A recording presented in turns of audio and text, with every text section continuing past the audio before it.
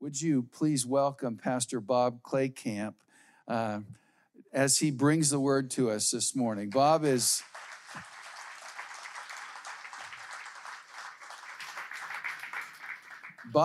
spent many years in ministry here in the Valley of the Sun, but the last 6 years he has been in that cold, dark place called the UK.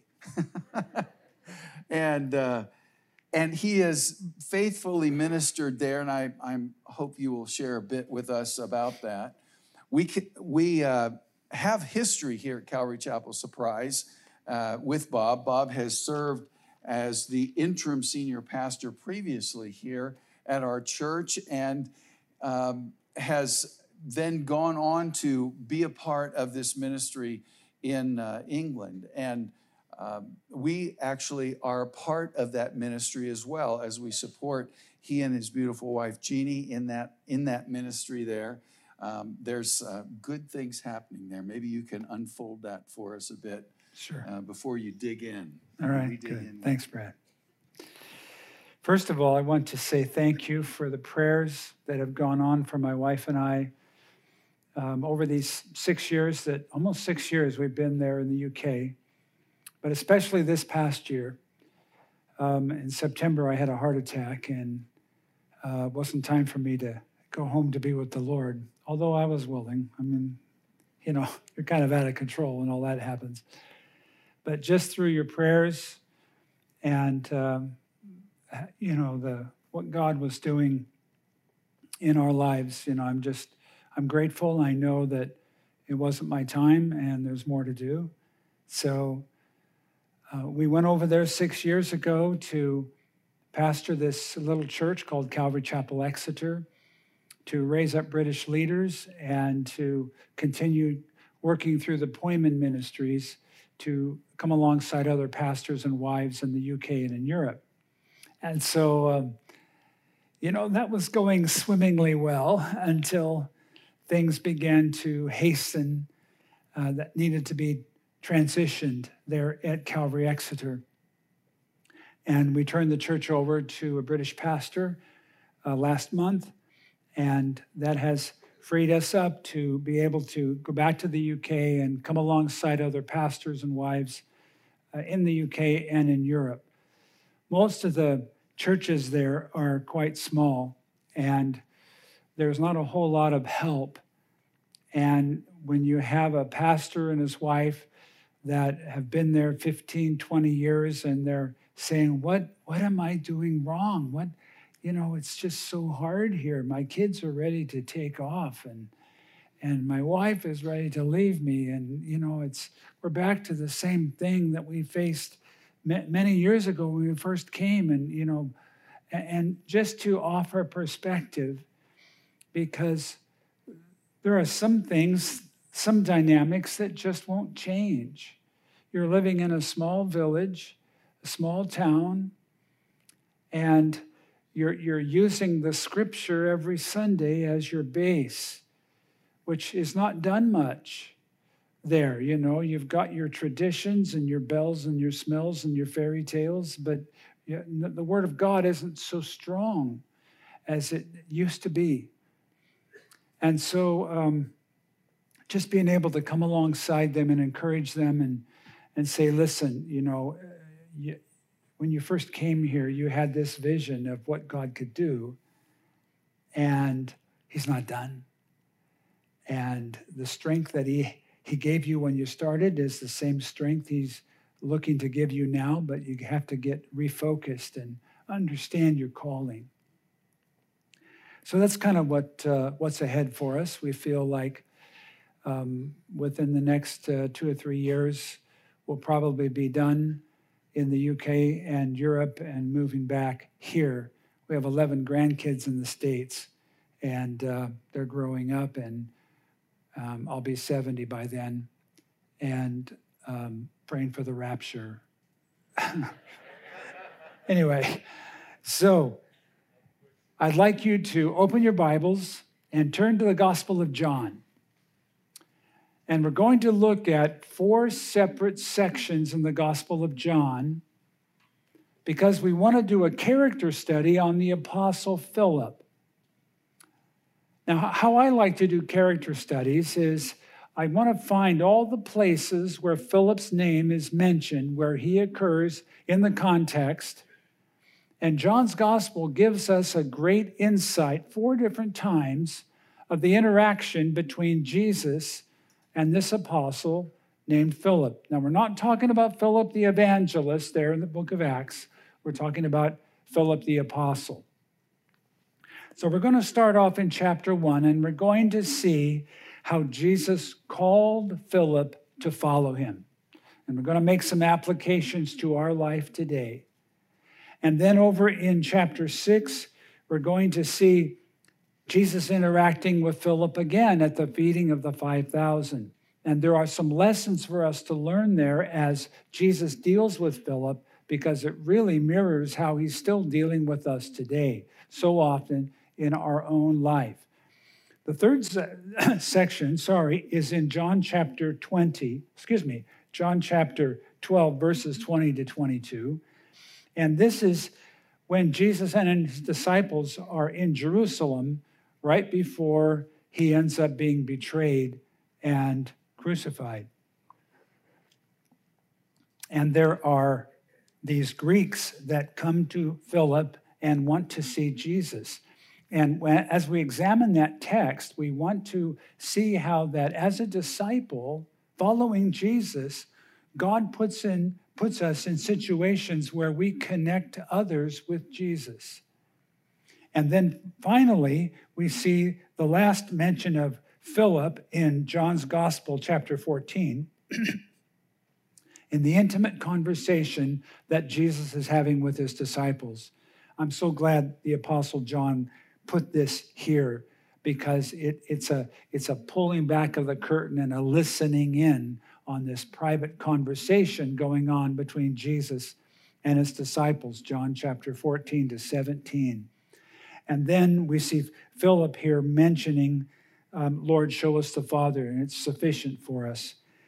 And how Jesus deals with Philip during that time as Philip is trying to process what this is all about. I mean, every year, every day with Jesus was a new understanding, a new revelation of who he was and what was important in the kingdom. So those are the 4 texts, and then we'll make some applications as we go through, all right? So let's start with a word of prayer, and we'll dive into chapter 1. Father God, we are grateful and thankful to you for allowing us to have the scriptures as abundantly as we have it in this country.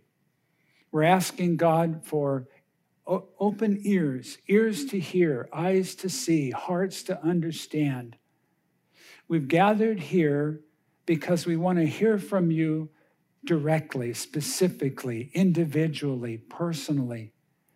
And so, Lord, as we go through this section, help us to hear from you, and not just to hear, but to understand, and not just to understand, but to obey.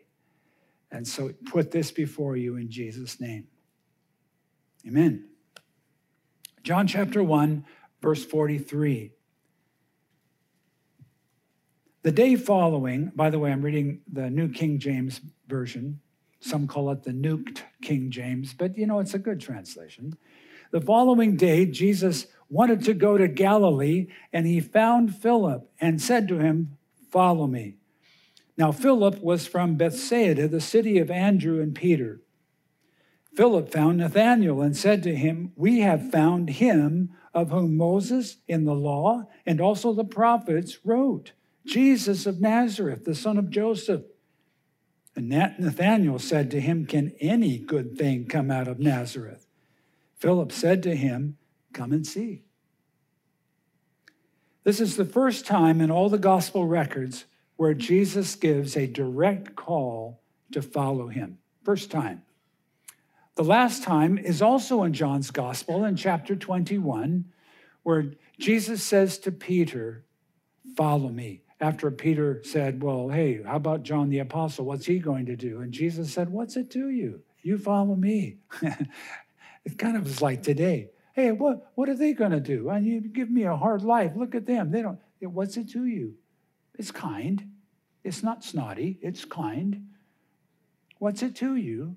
What is that to thee? Let's be King Jamesy. You follow me. I want you to look carefully at verse 43. And by the way, it is okay to mark in your Bibles and underline things or highlight things. It's not blasphemy. You can do this because it helps you retain things the Lord is speaking to your heart about. And if you would, I'd like you to consider underlining the words, he found Philip. That gets overlooked a lot. Because you see, that presents to us a reality that Jesus finds us before we find him. Does that make sense? He finds us. Those of you that are believers in here today, do you know that you are a believer because Jesus found you first? Yet we go around and say, I found Jesus. No, he found you. And when he found you, he said, follow me. Same, very same. It's a command. It's a present tense command that lasts forever. Because you know what? When you get to heaven, guess what you're going to be doing? Following Jesus, okay? It goes on. This is like basic training here, okay, in this life. And then we graduate, and it's like, forever. That's an amazing thought. Follow me. He found Philip. Jesus said in John chapter 15, verse 16, to his disciples, you did not choose me, but I chose you and appointed you that you should go and bear fruit, that your fruit should remain, that whatever you ask the Father in my name, he may give you. These things I command you, that you love one another. I have appointed you that you should go and bear fruit. What's that mean? Christian service? How many people you bring to Christ? I would suggest that the fruit he is talking about is fruit of the Holy Spirit, which is wrapped up in one four-letter word, love. But listen, the word love is the Greek word agape. We cannot manufacture agape. We can't make it up. We have to get it from heaven. It has to be imparted to us by the Holy Spirit. God calls us to love our enemies. I can't manufacture that, but I can receive it. There are places that are called distribution centers here in Arizona where they bring in the goods from all kinds of places and they put them in the warehouse and then semis back up and they're loaded in and then they go out. It's a distribution center. They don't make or manufacture the goods there, do they? In the same way, we're not called to manufacture the love of God. We're called to receive the love of God and pass it on.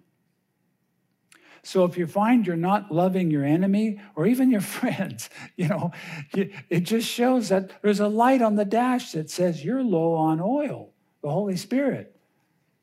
You need to pull over. You need to get some oil in your life. You need, to be filled with the Spirit. God wants to love through you, but you have to be open.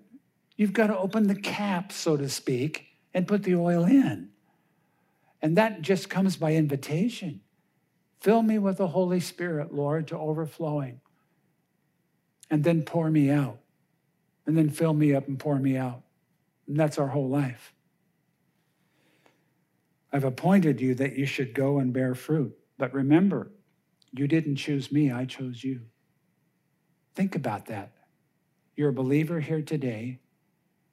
You didn't choose Jesus, he chose you. He found you, and he said, follow me. And do you know that the word follow me is an active word for your entire life until you breathe your last and then you go into heaven?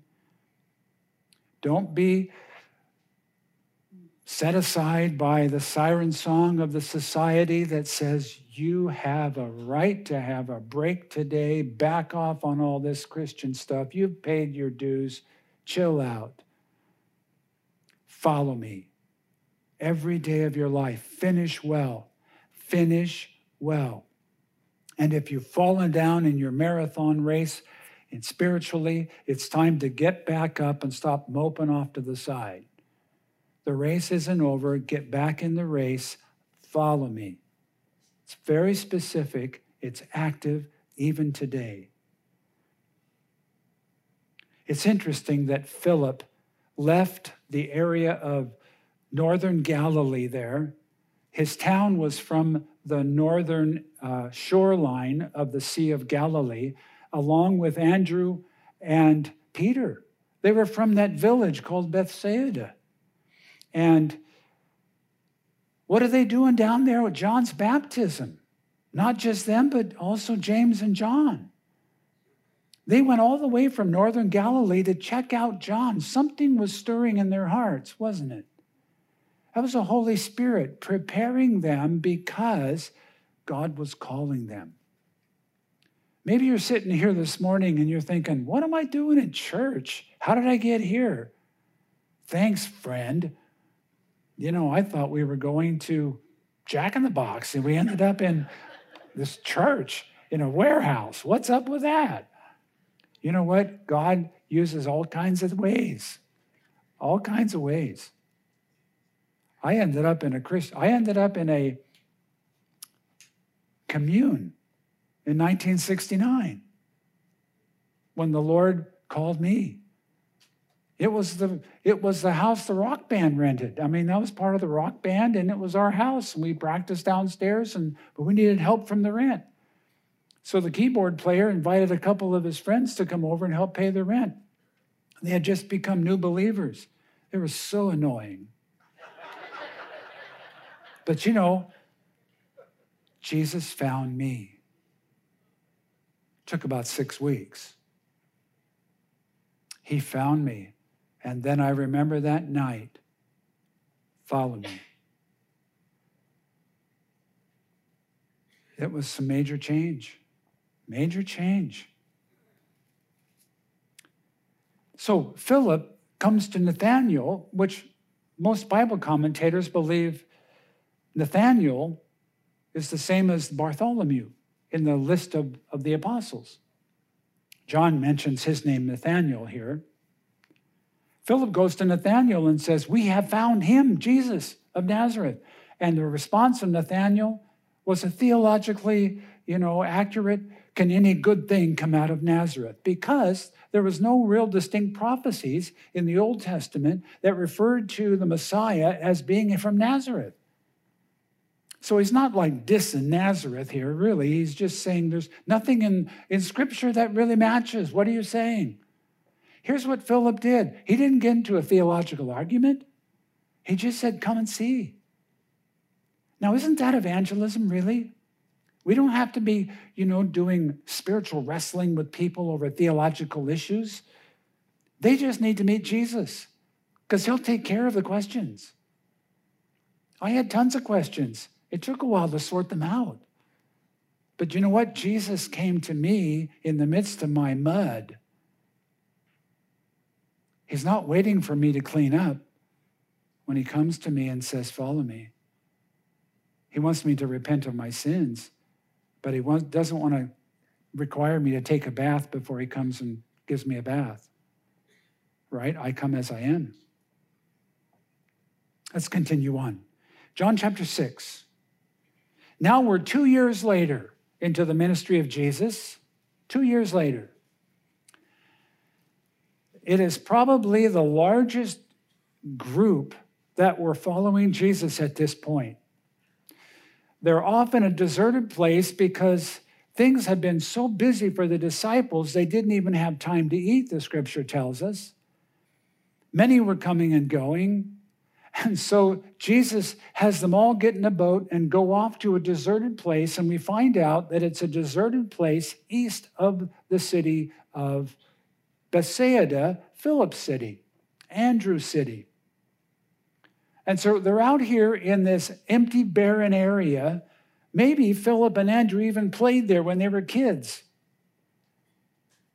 So they're there, and it's been a busy, busy day. Jesus had preached the kingdom of God. He had healed the sick. He had touched those that had diseases. It was a great, busy ministry day. And the sun was beginning to go down. And the disciples are saying to Jesus, you need to send them away because to find lodging and things to eat, we're in a deserted place here. And John, in his gospel, does something really neat here. He mentions the conversation between Jesus and Philip. In verse 5, then Jesus lifted up his eyes and seeing a great multitude coming toward him, he said to Philip, where shall we buy bread that these may eat? But this he said to test him, for he himself knew what he would do. Philip answered him, 200 denarii worth of bread is not sufficient for them, that every one of them may have a little. Where was Philip from? He was from the village next to the deserted place. There's not enough kiosks in Bethsaida to even begin to handle this. Because Jesus said where, not how, or even not even when. He just said where. And he said it to Philip. And he said it to test him. Because he himself knew what he would do. That's one of my favorite verses in the Bible, because I've used it all the time.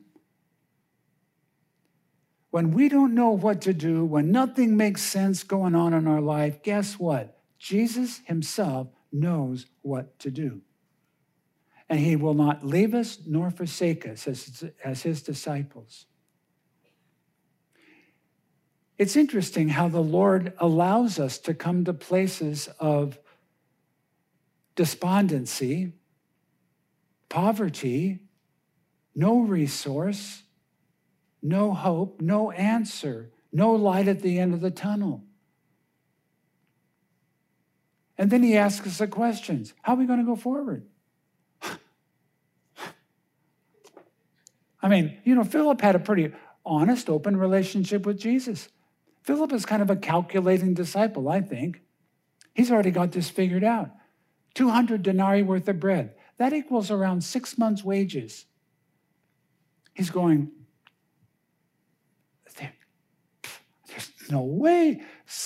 6 months' wages isn't enough to even have, even give them a little.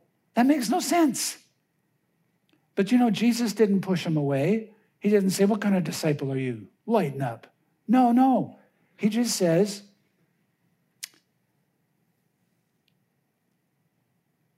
bring the lunch to me. The next verses, here's Andrew, also from Bethsaida, brings this little kid with a Happy Meal. It's 5 barley loaves and 2 small fish. The Happy Meal, by the way, is flatbread. It's not Wonder Bread loaves. It's flatbread, barley. Barley, it was horse food. Kind of like biting into your protein bars today, It's healthy, but not so good on your taste buds. So 5 barley loaves and 2 small fish. And the fish, not sushi here, we're not talking fancy. It's salted, dried, 2 small fish. Small, it says. We're not talking salmon. And, divide those between 12 disciples and Jesus. Everybody gets a little hors d'oeuvre, really, and then fish juice. I mean, how do you take those 2 small fish and divide it into 13? Good luck. It's all over your hands. And then, it's 5,000. Where are we going to buy bread? But Jesus knew what he would do. Jesus tests us during those times of lack, during those times of no resource, during those times when you have no answer and you've lost the plot. Because he knows what to do. Do you realize that every single miracle Jesus did was done at a time of desperation for that individual? Maybe they were even dead. Why does he wait for death to happen before there's resurrection? Because that's what resurrection is. Oh, I want to live the resurrected life. Really? You realize that means death. You know, you want a miracle? I want to have a miraculous life. Okay, study the Gospels a minute. Are you willing to die to your vision? Die to your expectation, die to your hope, die to what you think is reasonable, die to your resource. But even during that, Jesus knows what to do. Man, that's good news.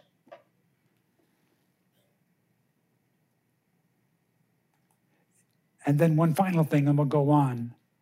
When you read through this, you find that how did Jesus take care of it? They brought the happy meal to Jesus, and then he said, make them sit down in groups of 50. Jesus sent the disciples to serve while he took care of the provision. And I want to say, if you're in the midst of a situation where you've got nothing to offer Jesus except a little funky happy meal, that's your life. What can I offer him? It's worse than 5 barley loaves and 2 salted fish. Jesus can take that.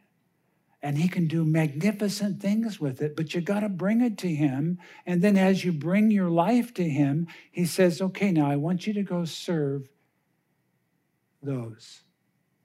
And I'll take care of the provision. I think that's important here. How do we miss that? Rather than sitting and sulking, going, man, I don't have anything. God's not providing. Thanks, God. I really appreciate it. And you're sitting there just moaning and whinging, and wait a minute. Get up and serve. He'll take care of it. Let go of your happy meal. Let go of your trying to figure it out and tear it up into little pieces. Just forget it. Give it to Jesus. He'll take care of it. He will. That doesn't make sense. Well, did this make sense? Yeah, but and you've got all these reasons, and it's like, stop. Just trust him. What have you got to lose? Chapter 12, let's go to there, our third section. Jesus is now toward the end. It's just a short time before he's betrayed. And they're there in the temple area, John chapter 12. In verse 20, now there were certain Greeks among those who came up to worship at the feast. And when they came to Philip, who was from Bethsaida of Galilee, again it's mentioned, and they asked him, saying, Sir, we wish to see Jesus. Philip came and told Andrew, and in turn, Andrew and Philip told Jesus.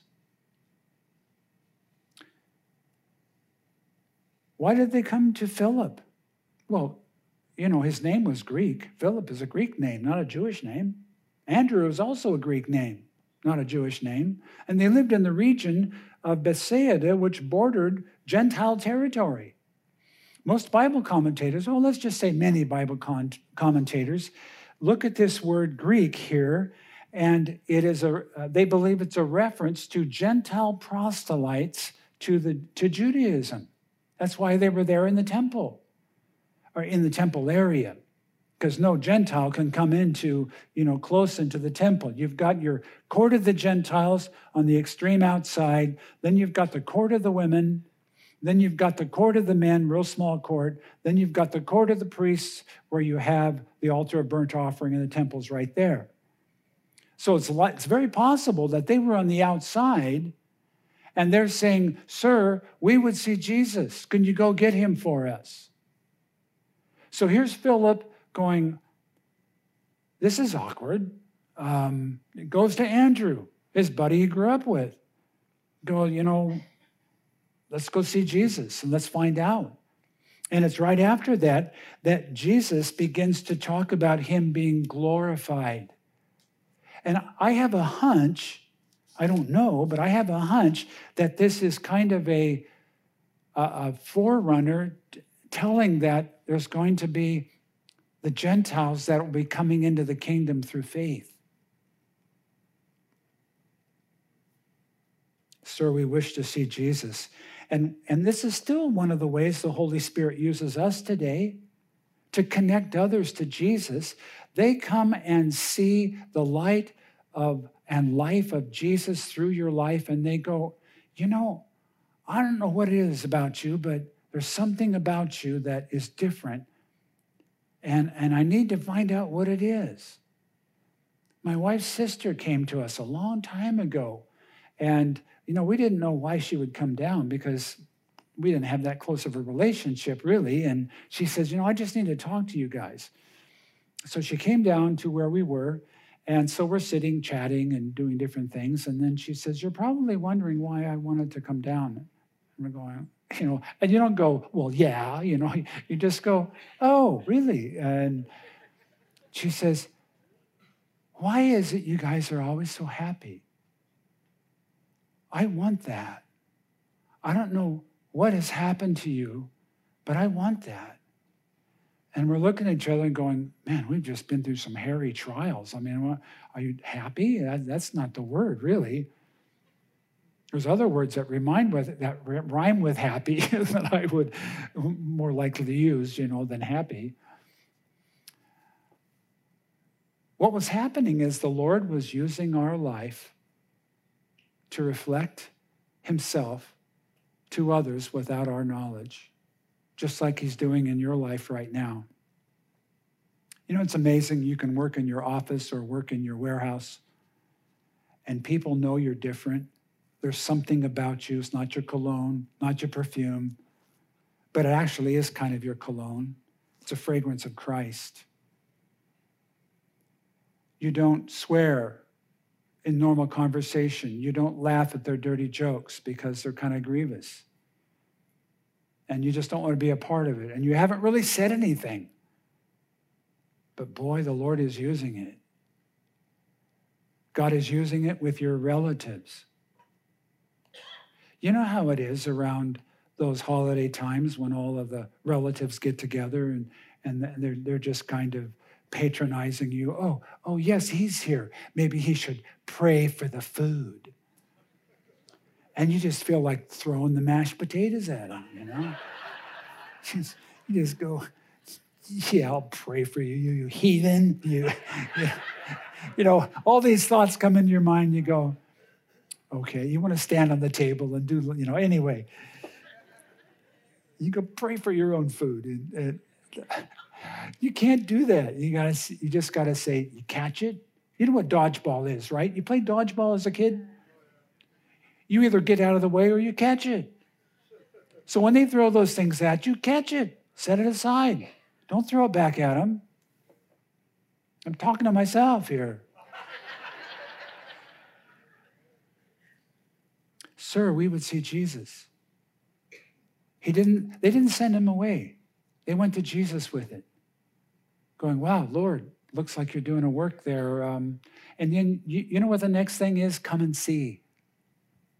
Because Jesus answers all the questions in time. Finally, chapter 14. This is a section I love. It's an intimate conversation between Jesus and his disciples that John alone records. I'm so glad it's in here, chapter 14 to chapter 17. But it's here in chapter 14 where the last time Philip is mentioned is right here. Jesus is having this conversation seemingly after the Passover meal is done up in the upper room.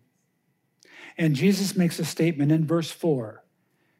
He says, and where I go, you know, and the way you know. Thomas said to him, Lord, we do not know where you are going, and how can we know the way? Jesus said to him, I am the way, the truth, and the life. No one comes to the Father except through me. If you had known me, you would have known my Father also, and from now on you know him and have seen him. And here comes Philip, popping in. He's already there, but he just pops up and he says, Lord, show us the Father, and it'll be sufficient for us. Come on. You're telling us we've seen the Father. I don't connect that yet. There's an open relationship. You know, Jesus knew what they were thinking before they spoke. But there was this openness, this connection with Jesus, an intimate relationship where you can just be who you are and you can say what you want. And so Jesus says to them, and you've seen the Father. They're going, missed that one. Look, Lord, just show us the Father, we'll be fine. That's great. And then I want you to pay attention to how Jesus answers Philip, because this is important. It's how the Lord still deals with us. When we don't understand what he's doing, we don't understand what he's saying. I don't get that. Look at how Jesus answers Philip in verse 9. Have I been with you so long, and yet you have not known me, Philip? He who has seen me has seen the Father. So how can you say, show us the Father? Do you not believe that I am in the Father and the Father in me? The words that I speak to you, I do not speak on my own authority, but the Father who dwells in me does the works. Believe me that I'm in the Father and the Father in me, or else believe me for the sake of the works themselves. You would think Jesus said, this is his last hours, right? He's going to be betrayed in a few hours. And here's Philip going, Lord, we don't get that at all. Show us the Father. You're telling us we've seen the Father. I don't see him at all. Show us the Father will be sufficient. It was from New York. He'd go, hey, show us the Father. Come on, show us the Father. No. Here's how Jesus answers. Have I been with you so long and you haven't known me, Philip? You know, he called him by name. Those of you who are Christians here, you know the Lord knows your name. And he says, have I been so long with you and still you don't understand? He that's seen me has seen the Father. Jesus was the express image of the Father. All the character of God, all the heart of God, all the ways of the Lord are expressed through the Lord Jesus. When we read the Gospels, we can see that. Sometimes we get so caught up in doctrine to be doctrinally right that we miss the heart of the Father. When we have questions, Jesus deals with us in kindness. Have I been so long time with you? John, Jack, Bob, and you haven't known me? He that's seen me has seen the Father. Believe me. Sometimes we don't believe what we say we believe. Oh, well, we'll tick the boxes, and this is what I believe, but we're not walking in that belief system.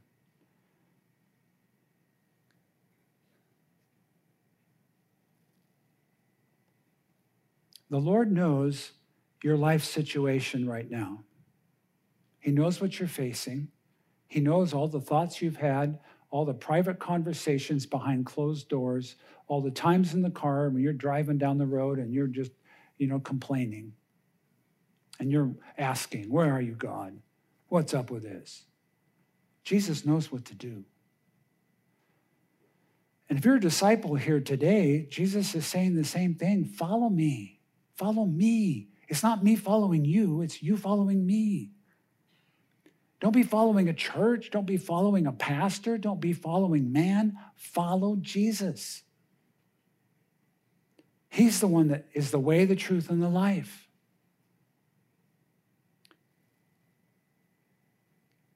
Some of you this morning may not have made that choice yet to follow Jesus. Still doesn't make sense. You're just not sure about all this religious stuff. Well, could it be because it was tried to be hammered into you when you were growing up and you're done with that? and I'm a free person now. Well, I want to tell you something. Jesus is real. He rose from the dead. He's still alive today, and he's looking for you. Jesus found you in the sanctuary of Calvary Chapel Surprise. And he's saying to you, follow me. Let's pray. Father God, we thank you for your word today. And we know that you are doing a wonderful work in all of our lives. Much of it we still don't understand. But we trust what the Bible tells us. And we want to put our trust in Jesus and continue to follow him no matter what. And Father God, there may be some here today in the sanctuary, or those listening online, or those who will be listening later. And they're at that point of considering what direction to go with their life. And we believe, Lord, that you do search out those you are calling like lost sheep, calling them back to yourself. And when you find them, you say, follow me. As we continue to pray as a congregation, those of you here today that have not yet surrendered your life to Christ, could it be that it's not a coincidence that you're here this morning? Because the Lord wants to make himself real to you. But you've got to come to him on his terms. His terms are simply, come as you are, repent of your sin, invite him to come and make his home in your life and to cleanse you from all unrighteousness and to reveal himself to you. So we say to you, come and see. If you'd like to know how to take that step, I'll lead you in a prayer here. Just mean it in your heart. Open your life to him. And say to God, God, I come to you this morning. I'm unsure about a lot of things. And I got a lot of questions. But if this indeed is true, I want to know it. So I ask you, God, to forgive me of my sin. I repent, I turn to you, and I ask you to make yourself real to me. Please send the Holy Spirit of God into my life. Open my eyes from my spiritual blindness. And I thank you. I know that if you've prayed that prayer, God has heard your heart, not looking for specific words, but your heart released to him. And Father God, for the rest of us, thanks for the exhortation to continue to follow you, follow your son Jesus throughout eternity. In Jesus' name.